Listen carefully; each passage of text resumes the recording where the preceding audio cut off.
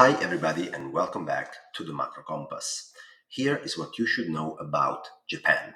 The Japanese yen is catching headlines again, so in this piece we will try to separate signal from noise.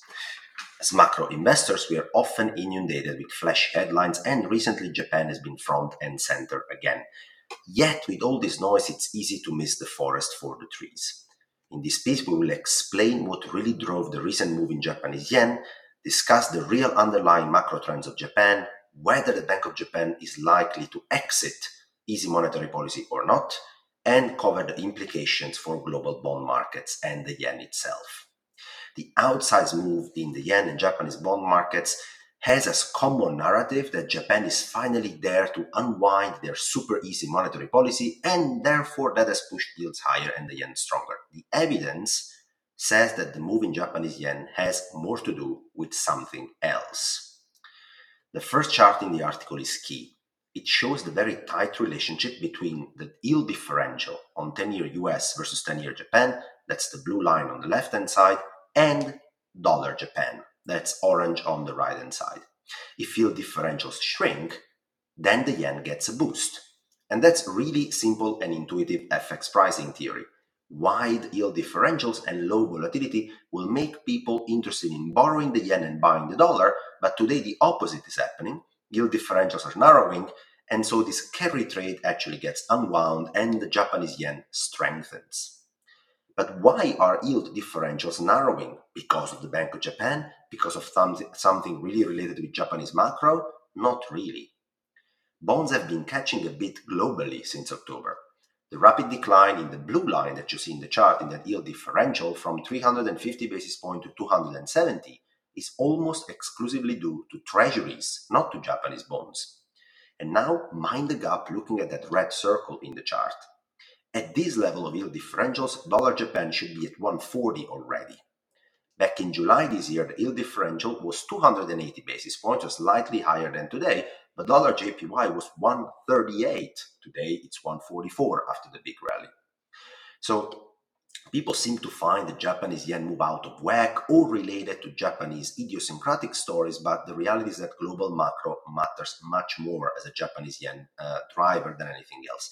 And the second chart in the article shows another big important global macro driver of JPY price action, crude oil.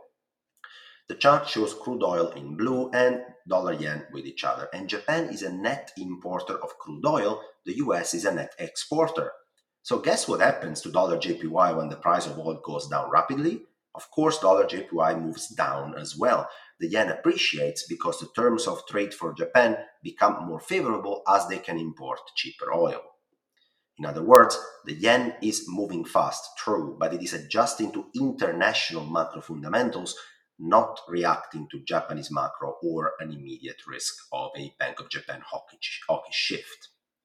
And when you talk about domestic macro situation in Japan and the Bank of Japan, I think you have to start from the third chart in the article. It shows Japanese services inflation in orange and Japanese nominal wages in blue. Japanese services inflation on a 6-month annualized basis is actually only running at 1.8% and nominal wages at 1.4%. Back in May, services inflation in Japan was 3%. So if Governor Ueda and the Bank of Japan wanted to react to immediate price pressures, April or May was the moment to do so. The situation is much less urgent today. Because imagine this.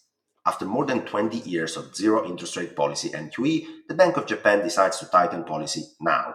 But actually, global inflationary pressures continue to subsidize. So the yen strengthens rapidly, and it kills any hope for Japanese inflation and wages to actually settle at 2%. The deflationary mindset kicks in again, and Governor Ueda and the Bank of Japan don't really look great at that point. So, quick recap until now. Services inflation and wage growth in Japan do not justify a Bank of Japan hawkish shift at this stage. Yet, the Japanese yen has been rallying rapidly. That's a function of two things, actually.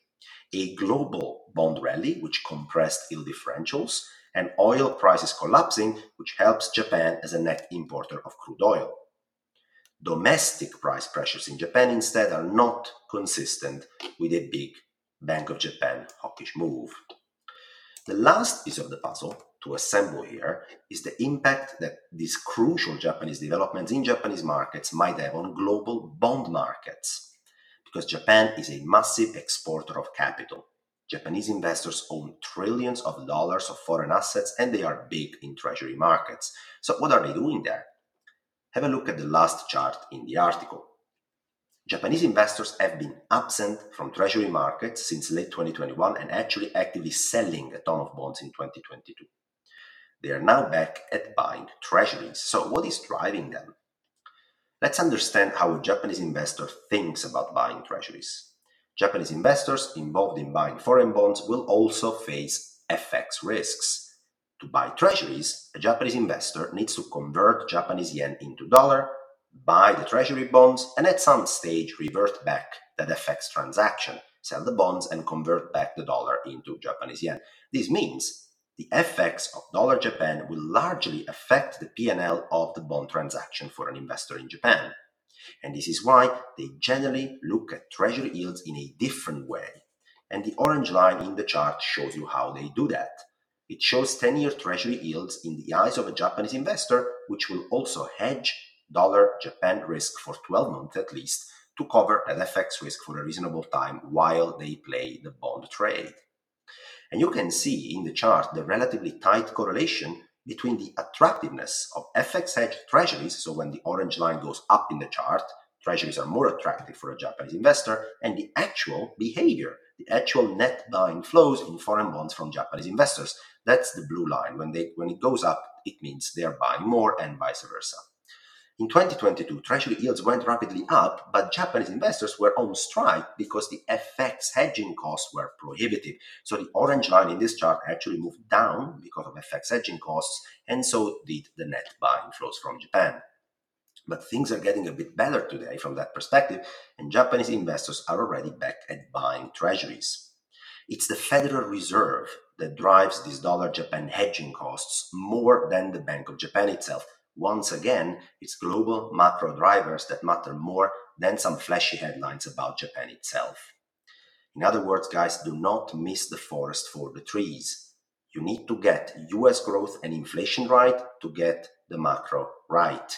And what's happening in Japanese yen and in Japanese rates has much more to do with global macro bond yield moves and oil prices than it has to do with something in Japan itself. Don't miss the forest for the trees. Don't miss as well the next piece, which will hit your inbox on December 15. Mark your calendars. It will be worth it.